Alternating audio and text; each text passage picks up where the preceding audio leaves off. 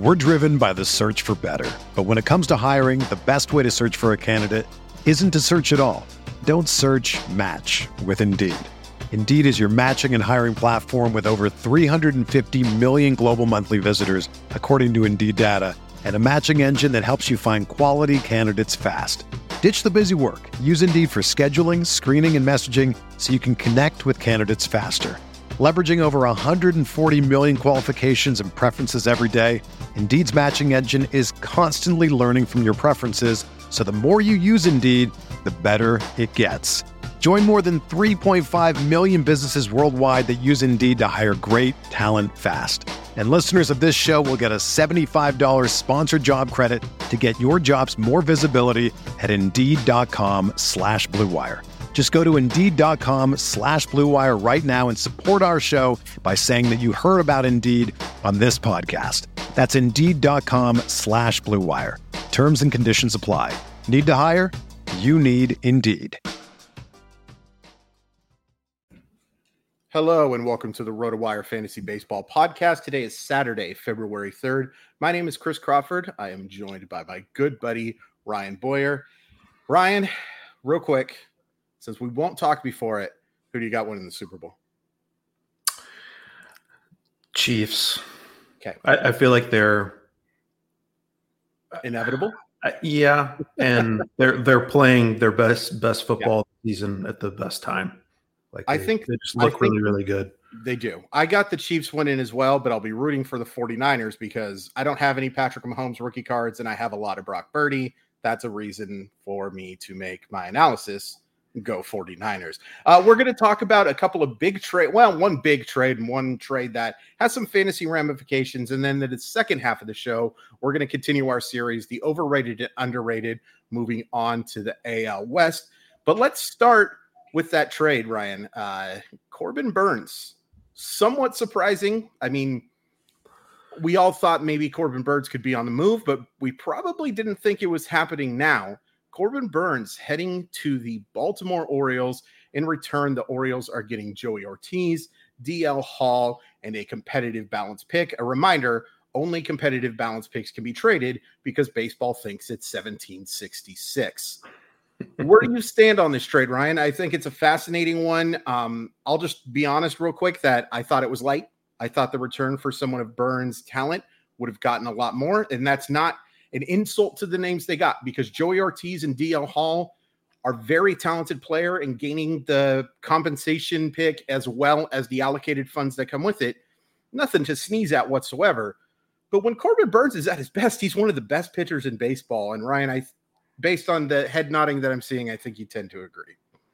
Yeah, I thought it was light too. Like I'm surprised that this is the offer that the Brewers decided to pull the trigger on. Like, right. As you mentioned, there's had been plenty of chatter about Burnes being traded, but we hadn't really heard any for a while, and it seemed like they were probably going to hang on to him and kind of revisit the possibility at the deadline because they're in a terrible division, and even with a mediocre roster, they still could have been in contention easily. The Brewers, sure. I still think they can be if they sign they probably need at least one or two starters. Right. But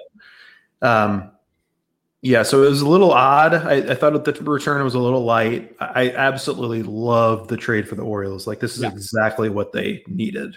Mm-hmm. And not only does it give them the bona fide ace that they really needed, like Joey Ortiz and DL Hall are both good prospects, but odds are neither one of them were going to have a big 2024 impact on the Orioles. None. So this is a complete net gain for 2024 for the Orioles for a team that won 101 games last year. So I just think it's the exact, like, between that and getting out from under the Angelos. Well, I guess they're not totally out from under it. John Angelos is still going to be involved in but they're selling anyway to another group. So between that and the Burnes trade and happened within a matter of 2 days of each other, I guess, something like that. Yeah. A lot of momentum and a lot of happiness in Baltimore for sure. Yeah. I mean, you know, what's funny is when I saw that trade, break. Of course, Jeff Passan broke it because that's all he does anymore is break every single major transaction. You can go outside sometimes, Jeff. It's going to be okay, man. Like just go for a walk or something like that. Turn the phone off. When I saw that trade, I was like, well, this is kind of a weird matchup because Milwaukee doesn't need a young outfielders. They've got a lot of talented young guys. So like a Colton Cowser or Heston Kjerstad, well, they didn't have to move those type of guys. And nor did they have to move a guy who most people think is their best infield prospect in Kobe Mayo. I think Kobe Mayo would have been an excellent get for Milwaukee.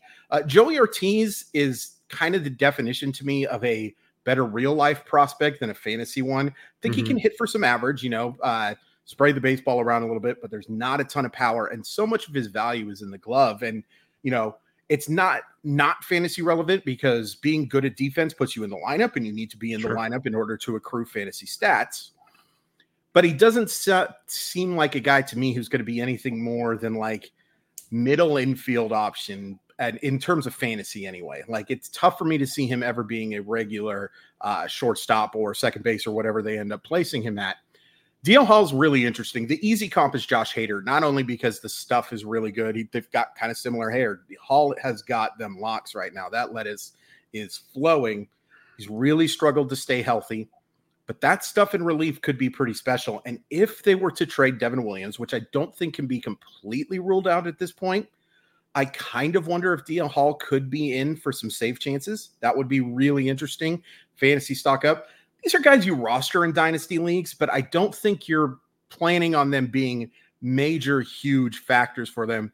For Baltimore to do this, like to give up, a top 75 prospect, the 34th pick of the draft, which can at times be like a top 150 prospects, depending on how deep the class is, and a talented but extremely volatile reliever. This is one of the best trades I've seen for a team in a long time. And I'm not even saying Milwaukee just completely screwed the pooch. I'm just saying that, like, if you have to pick a winner here, it's Baltimore by an absolute long shot.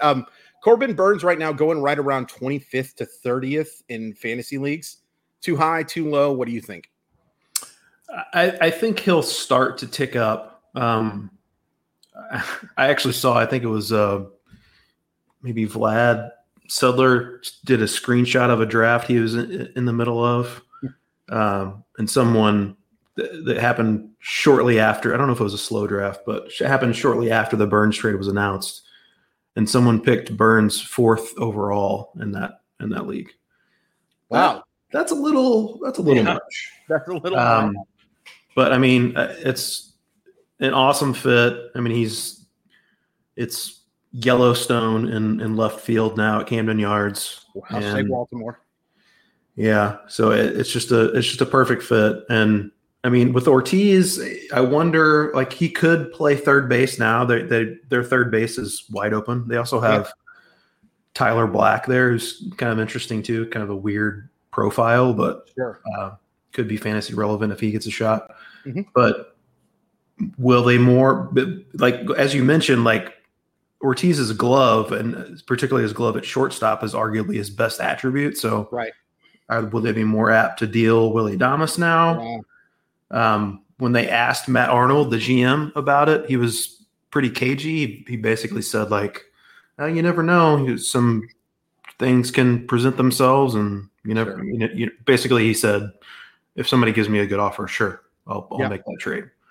Yeah. So will be interesting to see what, if anything. I mean, the Brewers aren't completely tanking. They just signed Rhys Hoskins to a 2-year deal like a week ago. Yeah. So, I mean, even in this weakened state, if they go out and sign like Hyun-Jin Ryu or somebody, like, they could still easily win that division. But you've got to wonder, like, they're always looking to maximize value, so they could continue to make some trades for sure. Do you think this trade has any impact on Freddie Peralta's fantasy value? Because Freddie Peralta now clearly the ace of the Milwaukee Brewers. Mm-hmm. Maybe a chance to make a couple of more starts, maybe throw a few more innings. Does it have any impact to you whatsoever, Freddie Peralta now? I don't think so. Not really. Maybe slightly, but also given his injury history, if he's going to get pushed a little bit more, maybe that's not the best thing. Sure. But yeah, I think it's pretty neutral for him, I would say. And then one final thing on the trade. If DL Hall does get the chance to start, and I don't think that that's going to happen, interested in him at all in redraft leagues? Lay around dart throw, sure. Milwaukee's got, I mean, I'm going to butcher his last name, but Jacob Mizorowski. Yes. Right.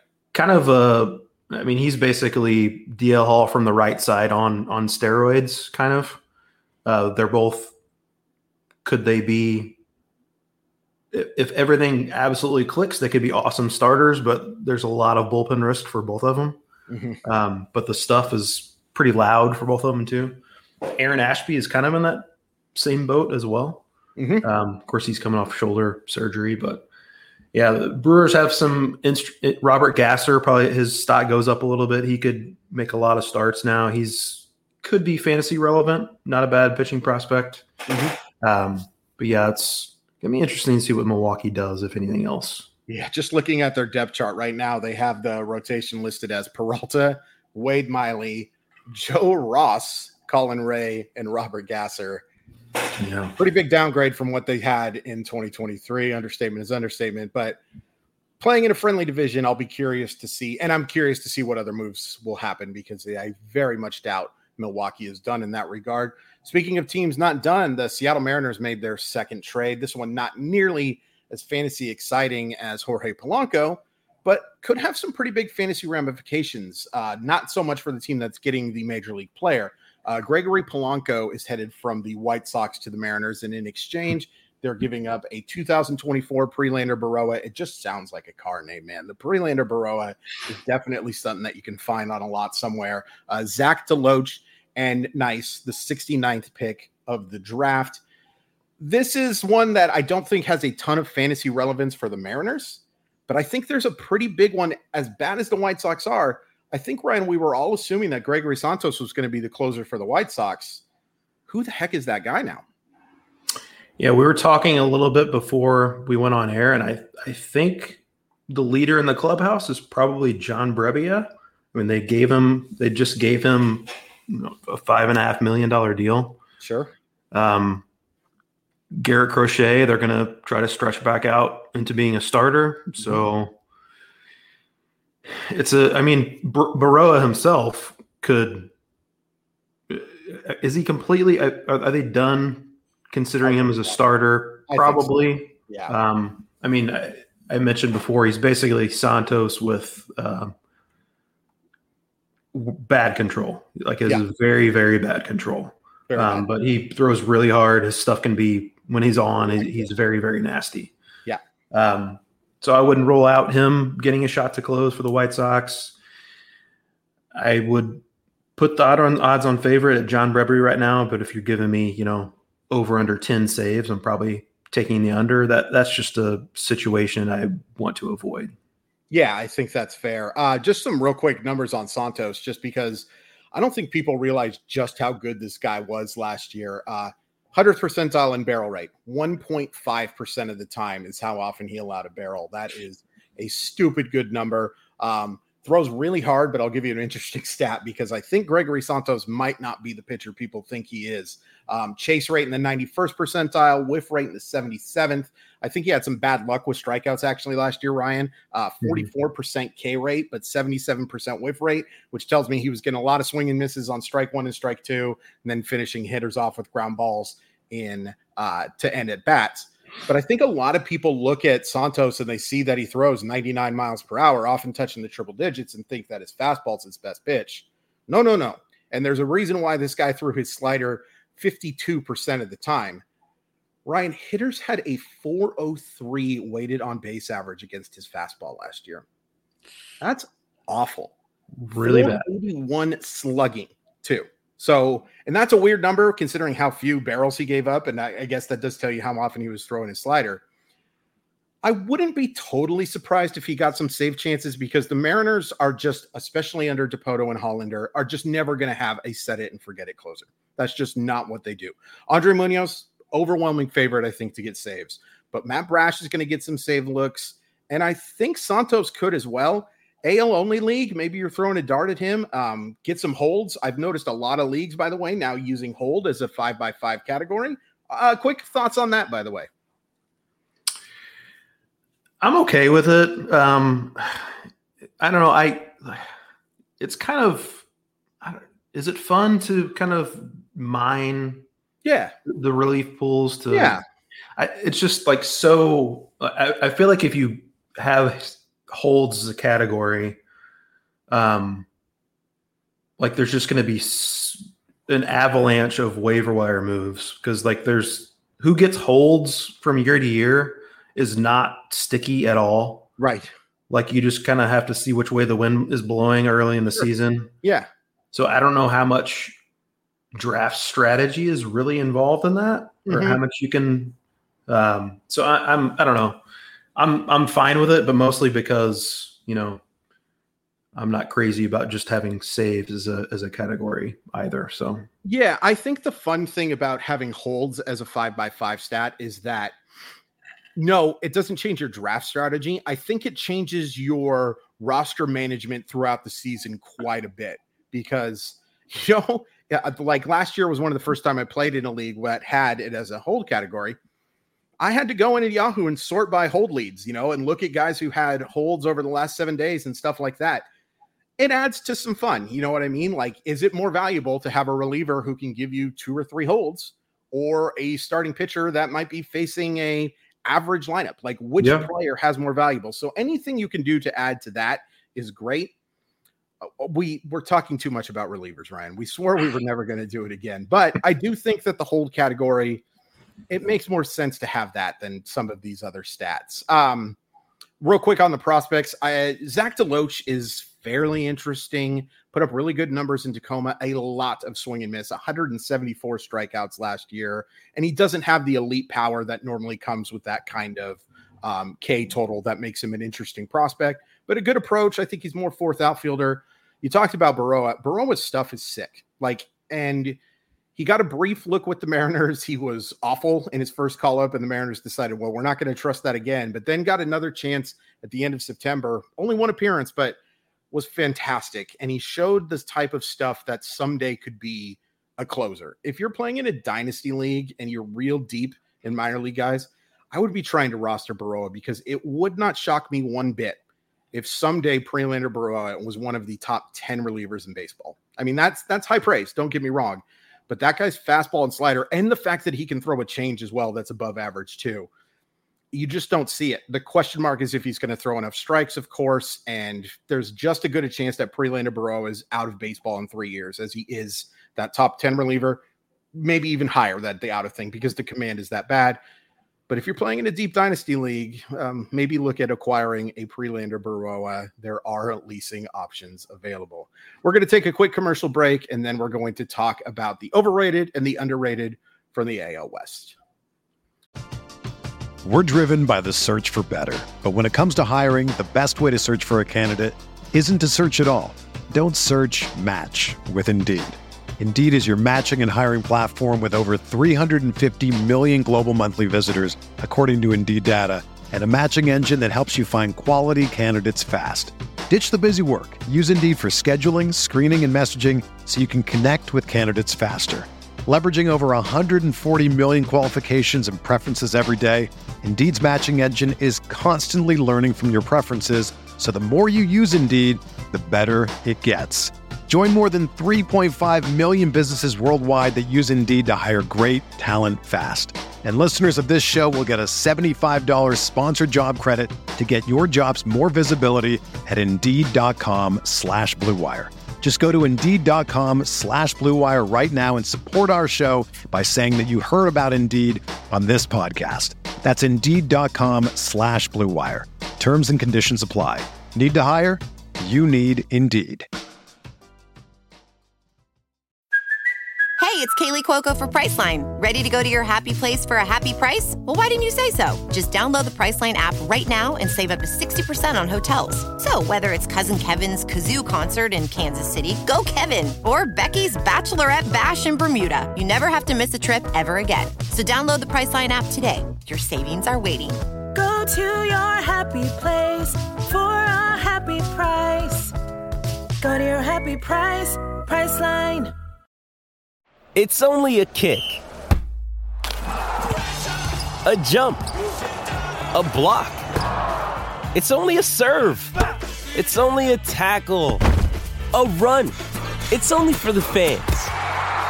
After all, it's only pressure.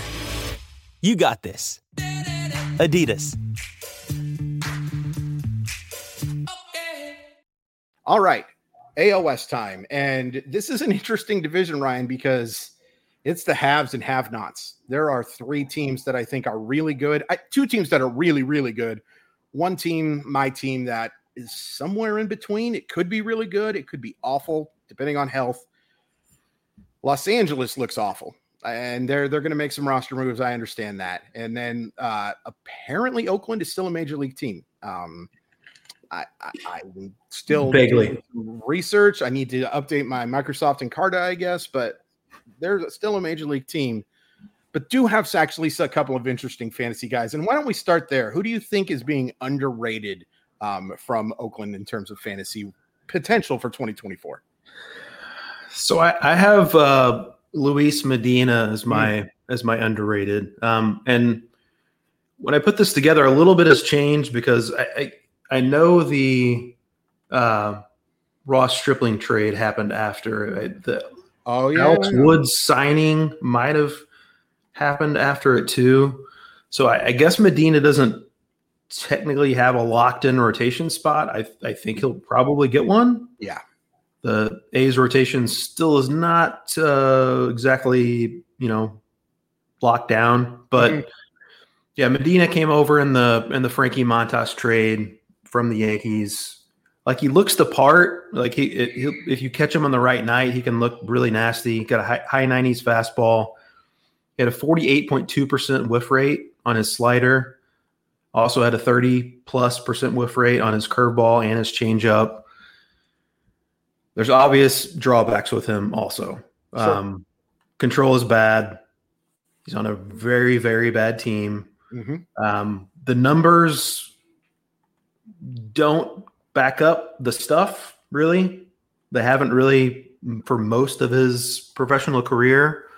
That's an interesting mix, though, of swing and miss. I mean, he's the kind of guy that maybe just a tweak or two, and he could be a mid-rotation starter. And I'm talking about not just on the A's, on like an actual major league team. So, he's got an NFBC ADP of 655. So calling him underrated is, he's basically not rated. But this is reserved for very deep leagues. Right. Not your 12-teamer, probably not even your 15-teamer, maybe a late flyer. But I think he's one of the few, at least, intriguing talents that the A's have. Right. I mean, look, this was a guy who was on his way to being a top 50 prospect before some injury stuff and some inconsistent pitching as well, to be fair. I like Medina a lot, in large part because when Drew and I were doing the podcast, we were doing a Sunday battle, and the winner didn't have to upload the episode. And I picked Luis Medina 4 straight weeks, and he won all 4 of those games. Just because, you know what, I was feeling hot, and Luis Medina certainly has the stuff for success. A lot of volatility, but I do like that call. Ryan, did you know there's a member of the Oakland A's who was in the 85th percentile in average exit velocity, the 93rd percentile in barrel percentage, the 91st percentile in hard hit percentage? Did you know that? This is the first I'm hearing of it. And it was Brent Rooker. And Brent Rooker is going basically undrafted in leagues, and I think that's a huge mistake. I get the risk. The risk is that this is a guy who is never going to provide much stolen base value, and he strikes out a lot. He whiffed in 38.2% of his swings. He struck out in 32.7% of his plate appearances. That's very bad. But I think we forget, like, you look at Brent Rooker and he's 29. That's a young 29. There is a lot of good baseball, I think, left in this guy. And he was able to provide 30 homers, and he had an 817 OPS. It doesn't make any sense for me that Brent Rooker is going undrafted with that type of power. The concern is he's not going to help you in average. And because Oakland's lineup is doo-doo, he's not probably going to help you in RBI either. but I do think that there is enough there with the pop, especially in an OBP league. I really like him because his approach is so good. And I just think this is a guy who's going to make a big jump too. Like, this was really his first taste of being a regular, and I think he handled it pretty darn well. I would expect Brent Rooker to be a 35 homer guy, 90 RBI, hit 220, sure, but I think that has enough to be fantasy relevant. And then I'll go into my overrated. Shea Langoliers is the 20th catcher off the board. Hard pass. I am not having Shea Langoliers being one of my top 2 catchers. Good power for sure, but I don't think he's going to provide enough homers. I certainly know he's not going to provide enough RBI for reasons I just explained. Albatross in the average category for sure. There's just too many good catchers. One that I will bring up in my underrated for the Angels in just a sec. Maybe that gives it away a little bit, but Shea Langoliers, I'm all the way out on for 2024 anyway. Yeah, and Rooker too, I'll say, like, he's the kind of guy who could have a big first half and get traded to an actually decent team. That's a good point. And that could boost his potential counting stats outlook. We heard rumors. I know his name was floated in some rumors last year as well, after he got off to that big start. And I'm with you on Langoliers too. The power is good. And there's also, I mean, how much catching is Tyler Soderstrom going to do? But Langoliers, I don't think is going to play quite as much as he did last year. So that's something to keep in mind too. And he's like, if he's not going to play as much, like, he's counting on playing enough to get to 20, 25 home runs. If he doesn't do that, then he's absolutely useless for you. Great point. My overrated, and I feel bad doing this because he's like their one bright light on their roster right now, but Zach Geloff, he was great after being called up last year. 14 home runs, 14 stolen bases in a very nice 69 games. That's after he also hit 12 home runs, stole 20 bases at the launching pad at Las Vegas. Right. But also had a 27.3% strikeout rate, 72.4% zone contact rate, well below average, 33.3% whiff rate. So it could tend to point to that strikeout rate going up a little more. Was a beneficiary of a 331 batting average on balls in play. Went over it again with the terrible team context. Not a good park to hit in. NFBC ADP is at 133 right now. That's just, I don't want really any part of that Oakland offense. Zach Geloff is a good player. If he was on a different team, I could certainly change my tune, but where he's sitting at right now, he's not going to be rostered by me. Yeah, real quick, I like Geloff, and I especially like him as a long-term play, but he's going over guys like Jorge Polanco and Edouard Julien and Andres Jimenez and being drafted around the same spot as Bryson Stott. Long-term, I think he can definitely be better than those guys. In the short term, it doesn't make sense for him to go over those players. Not with the way Oakland's roster set up and not with the fact that this is a second-year player. I will let you now go to those Angels. I'm sorry to interrupt you, my friend. Oh, you're good. Reed Detmers. I'm going back to the Reed Detmers well. Nice. I think I rostered him on every single team I had last year. Didn't quite work out. 4.48 ERA, 1.35 WHIP. Battled some inconsistency as he tried to figure out his pitch mix. I know he threw a couple different sliders and didn't really find the right mix for it consistently, but he had some great stretches still. Had 168 strikeouts, over 148 in the third innings. Still just 24 years old. NFBC ADP sitting at 245. I mean, that's a pick that you can hope to catch lightning in a bottle, and if not, you can just move on in a shallower mixed league. So I think Reed Detmers still has the potential to be a difference maker, and at the very least, he's going to provide strikeout upside. Yeah, and it's weird how different a pitcher Detmers is than what we thought he was coming out of college, right? Like, he was the set it and forget it lefty in every draft that goes high, and he ends up being a mid-rotation starter. He's not that at all. He is a very volatile guy, and there are going to be flashes of brilliance, and there are going to be starts where you think, how the heck was this guy the 10th pick of the draft? Like, that is just going to be what Reed Detmers is at this point, but I think there's just enough upside to justify where you're talking about him. I'm going to select his battery mate and go with Logan O'Hoppe. I don't think people realize how good Logan O'Hoppe was, especially after coming back from that injury. Barreled the baseball 15.6% of the time, expected slugging of 500, hard hit percentage of 46.7. I mean, this guy has big time power. And like the fact that O'Hoppe and Langoliers in some leagues that I've been have been drafted relatively close, that just doesn't make any sense to me at all. He's being drafted on average about the 14th catcher in leagues. I think he's an easy catcher one. I think that there is, if I end up with him as my starting catcher, I'm going to be upset that I still can't get a league with no catchers, but I'll be okay with it. Like, I think Logan O'Hoppe has a chance to be 30 home runs, 100 RBI, even though, again, I do not love this Angels lineup whatsoever. And I'll talk about it, a guy that I really am out on for the long term anyway, or the short term anyway. But I do think Logan O'Hoppe has absolutely a chance to be a catcher one this year. And then Noah Shanwell, like, I get it from a long-term perspective. It's really impressive that this guy was able to come up and perform adequately. There's just too many good first basemen. It doesn't make any sense. If he could play elsewhere, yeah, I would absolutely consider him for a roster spot. And, you know, I'd much rather, there's a lot of guys, like, I have FOMO. I talk about it a lot, right? The fear of missing out.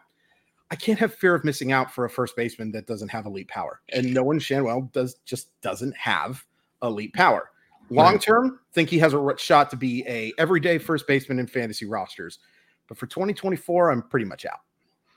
Yeah, it's a weird profile with Shanwell. Right. Like, he's probably going to be their leadoff hitter. Could be an elite. He was an elite on base guy right out of the gate for the Angels. Right. Like, literally got on base every single game he played after being called up.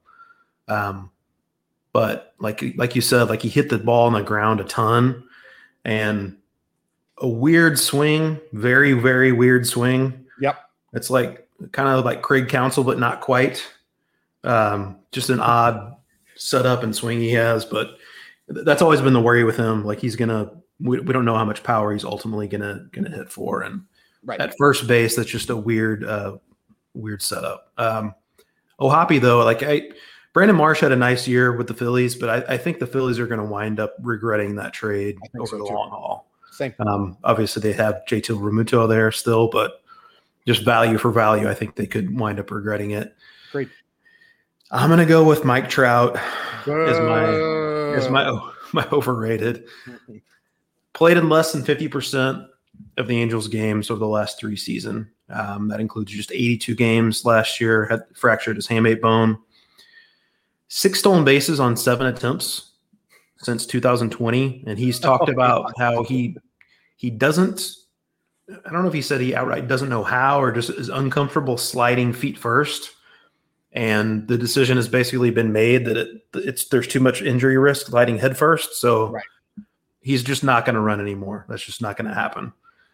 He's also striking out a lot more than he used to. 28.2% strikeout rate since 2021. Prior to that, it was 21.3%. Better than league average, and now it's well below league average. And Trout, we used to be able to fall back on. Yes, he's an injury risk, but when he's on the field, he's going to be an elite, one of the best hitters in the game. But last year he wasn't. 858 OPS, he was fine. And as you mentioned, the Angels lineup could be very bad. NFBC ADP 68. I mean, this is as cheap as Mike Trout has ever been. Mm-hmm. But I still think it's a little too high. I just don't know that he's going to provide enough value, and just weighing at everything with the injury risk and all that. No, it makes sense. And I'll tell you what Mike Trout is really overrated in, and I hate saying this, by the way, one of, if not the greatest baseball player that I've seen with my own 2 eyes. He's going like 22nd in underdog leagues and in best ball leagues. That's way too high. You need combo meal guys with those high picks. And Mike Trout is not going to provide combo meals for you. He's going to give you a couple 2-homer games, and those are going to be great. But you really need those guys, the Adolis Garcias of the world, that are going to give you a homer and a stolen base. It doesn't make any sense for him to be going in the first 2 rounds in that. And I hate saying that, because Mike Trout is like, in the firm discussion, even with the fact that he stopped running and he's dealt with injuries, of the Mount Rushmore of baseball. Like, he is that good of a baseball player, but people are going to overdraft him because he is on that mountain. But you don't get those stats from 2011, 2012 anymore. That's just not the player Mike Trout is. Would you agree, though, if Mike Trout were to be traded? And I don't think we can 1,000% rule it out. A little bit of a stock up then, just because of the chance to drive in some dudes? Oh, I think definitely. And that it would also mean that he's healthy. Yeah, so that's a good point. I mean, we've heard rumors about the Phillies. That would be a really fun trade to see made, going to his hometown. But yeah, I mean, I don't think you can weigh that into his preseason outlook as far as fantasy goes, because he's got the no trade clause. He seems very comfortable in Anaheim. But yeah, I do think it would definitely be stock up. If he's having a great, healthy season in the first half and the Angels are bad again, then I think you'll start hearing some whispers that are maybe growing into roars. Yeah, I think that's fair. Let's move on to there's 3 A's in the American League West. Let's move to the third one, the team that I think may be a little bit underrated right now. Let's talk about the Astros and who you think is being underrated right now. Yeah, I got Christian Javier. First 12 starts last season, 2.84 ERA, 0.99 WHIP, 72 to 16 strikeout to walk rate, over 69 and 2/3 innings. Next 13 starts, 6.71 ERA, 1.67 WHIP, strikeout to walk rate 47 to 35, or 61 and 2/3 innings. Very ugly, but came back strong down the stretch, 40 to 11 strikeout to walk rate in 30 and 2/3 September innings. The home runs were down, which can be an issue for him. The stuff plus was up. The pitching plus was up. He's got a spotless health history. I know he spent a lot of time in the bullpen, so he hasn't been like a workhorse. Sure. But like, he hasn't had any injuries like at all. That's encouraging. He'll be just 27 in March, and you're looking at an NFBC ADP at 174. I think there's plenty of room to come away with value there. I think that's a really good call. I acknowledge the volatility for sure, but I think that there is a lot more upside than those numbers last year suggest. Javier is definitely a member of that rotation at this point. You don't have to worry about that. Definitely being underrated. This guy's calling him underdrafted is kind of weird, because I've seen him go in the first round, but not enough people are taking Yordan Alvarez in the first round. We are talking about a hitter last year, Ryan, and I know we probably use Baseball Savant too much, whatever. Expected weighting on base percentage in the 99th percentile, expected slugging in the 99th percentile, barrel rate in the 99th percentile, walk rate in the 93rd percentile, average exit velocity in the 96th percentile, expected batting average in the 97th percentile. When I see this guy slip to the second round, I start bashing my head a little bit. And the reasons are somewhat justifiable. He's dealt with health stuff. He doesn't steal bases.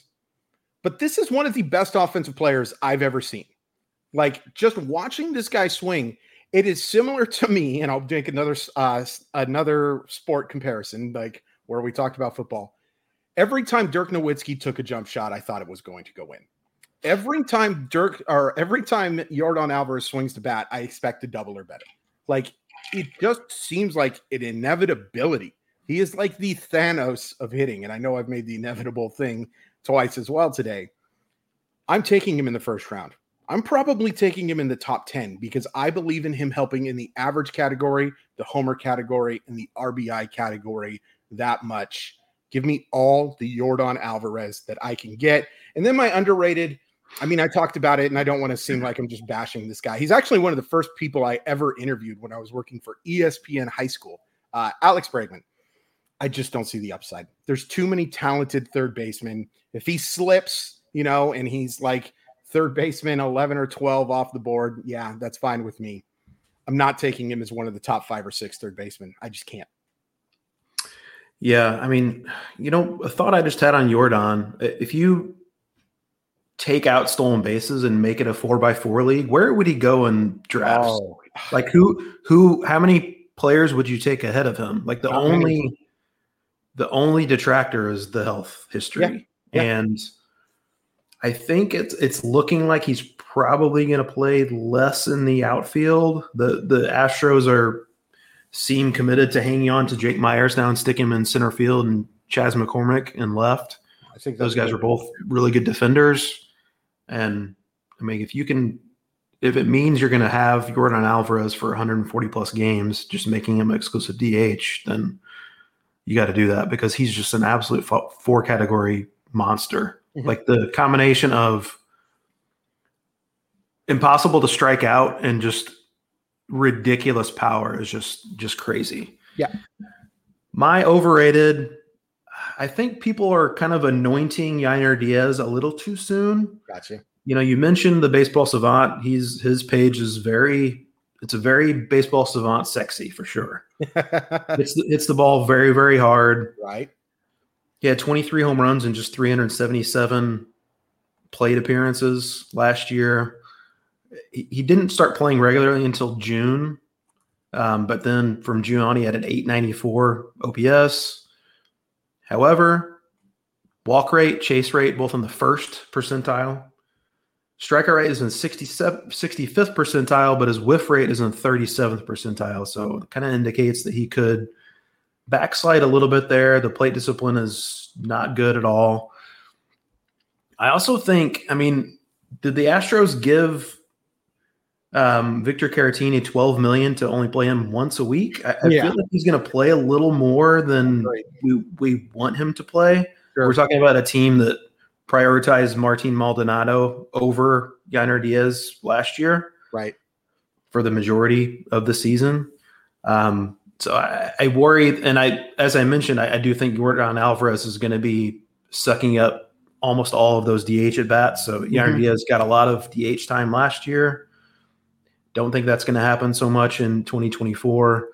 I think there's with an NFBC ADP of 107, I just think there's a little more downside than people are acknowledging. And as you mentioned, a guy like Logan O'Hoppe, you can get 40 picks later. Exactly. But there's catchers surprisingly deep.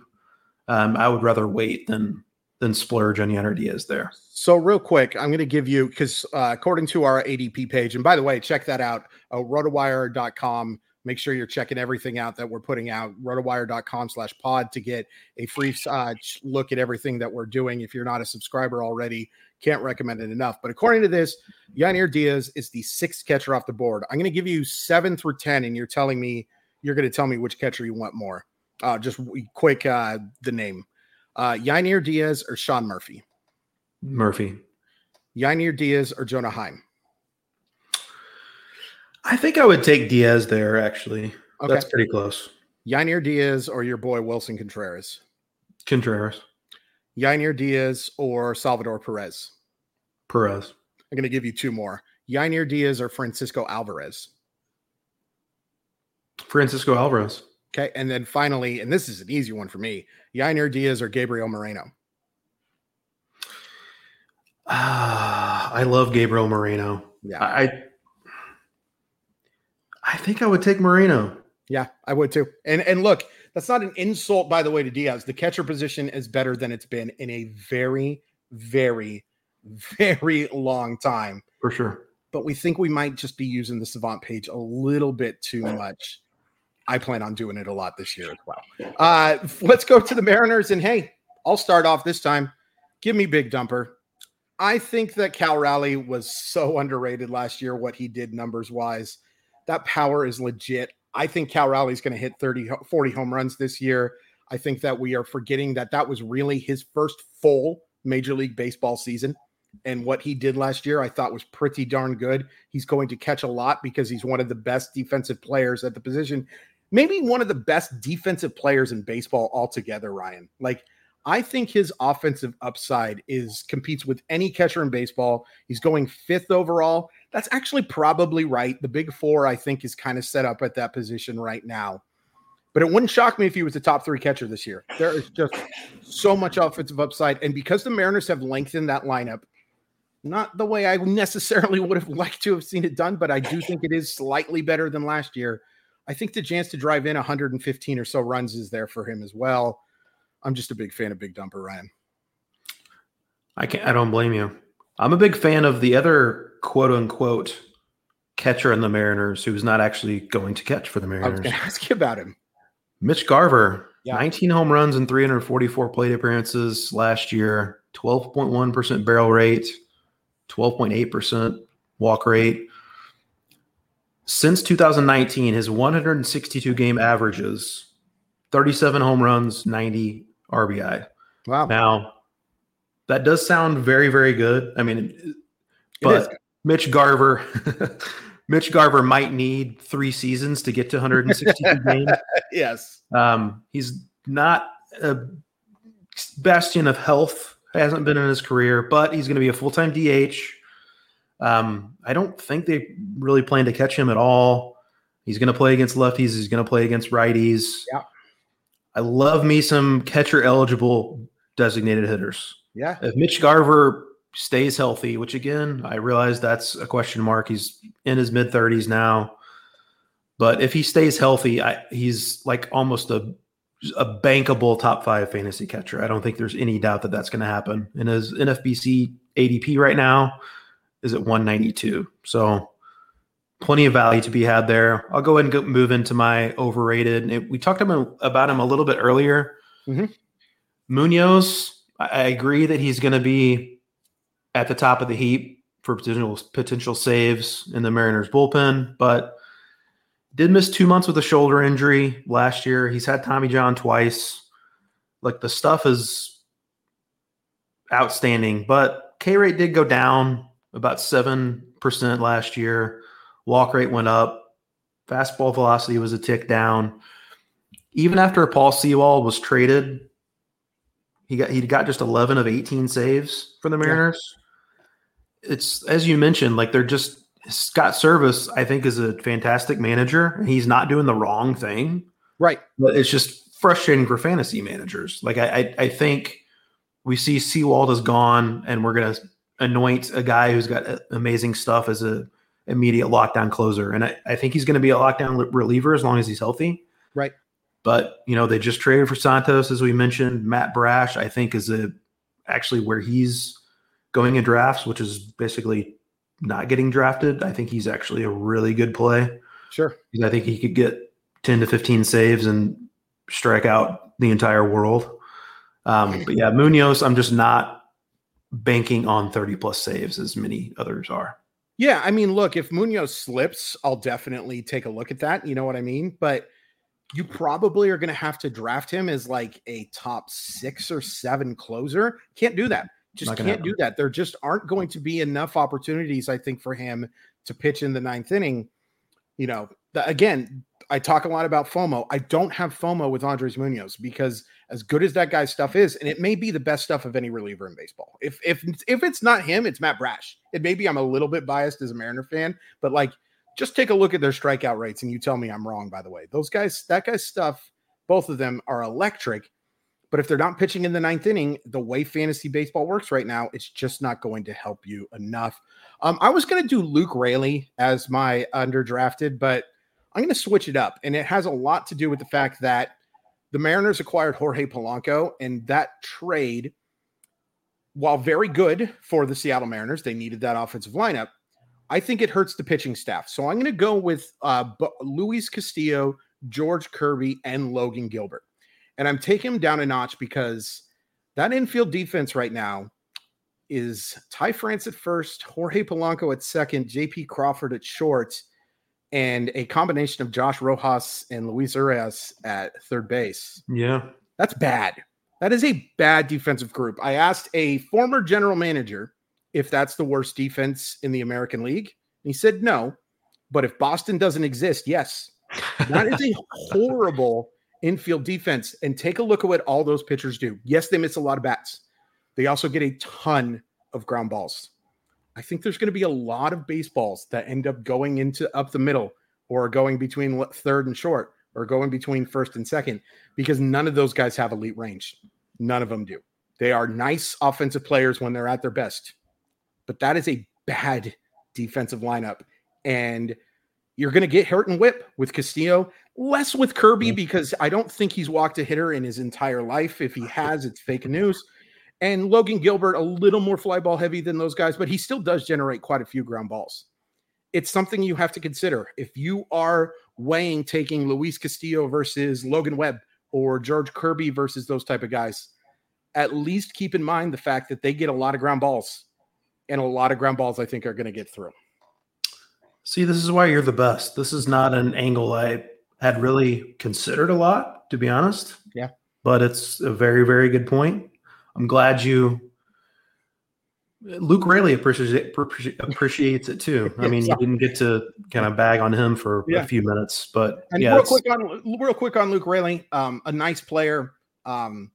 People are going to overdraft him based on his first half. He was pretty terrible in the second half of the year, and I think he's going to be a platoon guy because the Mariners desperately want to be the Tampa Bay Rays, who they made that trade with. And you're going to see a lot of platoon type of stuff. But let's move on to that final team. The World Series defending champion, Texas Rangers. Still doesn't sound quite right, but they're pretty good. Who do you think's underrated on that team, Ryan? Marcus Semien is somehow underrated still. I don't know how it's possible. It's so weird. Yeah, like he finished as the 12th best player in fantasy last year. And it's hard to be underrated when you're a top 30 pick, but I mean, he's going at 28. He finished 12th. He literally never misses a game. Like I don't know what he would have to do to get out of the lineup, but he plays 162 games every single year. It's not always a smooth sailing to get there. He can go through lulls sometimes, and he's not a great batting average bet, but like there's not a safer pick in fantasy. And if you are going to let me have Marcus Semien in the second round, I'm going to take him any day of the week and twice on Sunday. Missed one game the last 3 seasons. He's averaged over those three seasons 33 home runs, 95 RBIs, 113 runs, 18 stolen bases. Like he's just completely bust proof. Like maybe he's not going to be 12th, finishes the 12th best fantasy option again, but I have zero qualms about taking him in the second round. Just a bust proof stud. Are you taking him over Ozzie Albies as the best second baseman? Pretty close, man. Putting him on. Yes. Okay. I'm taking Semien. Yeah, I think I would too. And that's, again, not an insult to Albies. I just think you have a higher floor and some pretty darn high ceiling with Marcus Semien as well. I don't think there's an obvious answer outside of Semien for people that are being underdrafted because Texas is really good. But I will say I've seen Evan Carter go outside the top 100 in a few drafts, and I think that's a mistake. I think Evan Carter is going to be the best rookie in baseball next year. I don't see anything Evan Carter can't do. And the fact that he gets to get driven in by some really good players and a bottom of the lineup that will give him some RBI chances as well. Some risk as a 21-year-old, and a lot of guys are worse in their second season just because baseball's really hard and people make adjustments. But if you watch Evan Carter play in the postseason, and I know that seems like a long time ago now, he looked as good as any player on that team. He has that type of upside. For my overrated, I'm actually going to change mine up a little bit. I think I was going to go with Nathaniel Lowe. I don't want to talk about another first baseman. I'm going to go with Wyatt Langford. And I really like Wyatt Langford in the long term. Of course I do. I understand why our buddy James Anderson is ranking him as the best fantasy prospect in baseball. I just don't think he's going to help you in 2024. Even though he was in AAA last year, I think there's enough talent in the Texas outfield right now with Carter and Leody Taveras and Adolis Garcia. I just don't really see it. And I like those 3 guys quite a bit. I think Leody Taveras, by the way, is underrated. I wouldn't doubt if he had a little bit of a breakout season. And he was pretty darn good in 2023 as well. A lot of ups and downs, but that's to be expected for a player who is much younger than you'd think just because we've been talking about him since like 2016 or whatever. But I'm not drafting Wyatt Langford. There are prospects that I will draft. And by the way, here's a little bit of a preview.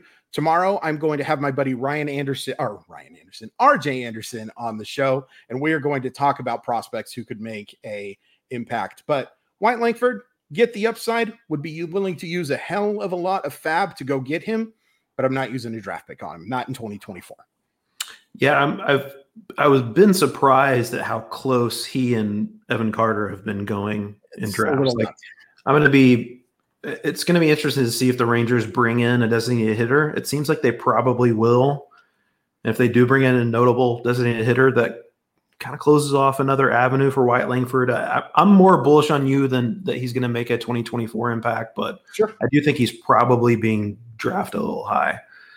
Guy that I think is being drafted high is Josh Young. 244, 295, 417.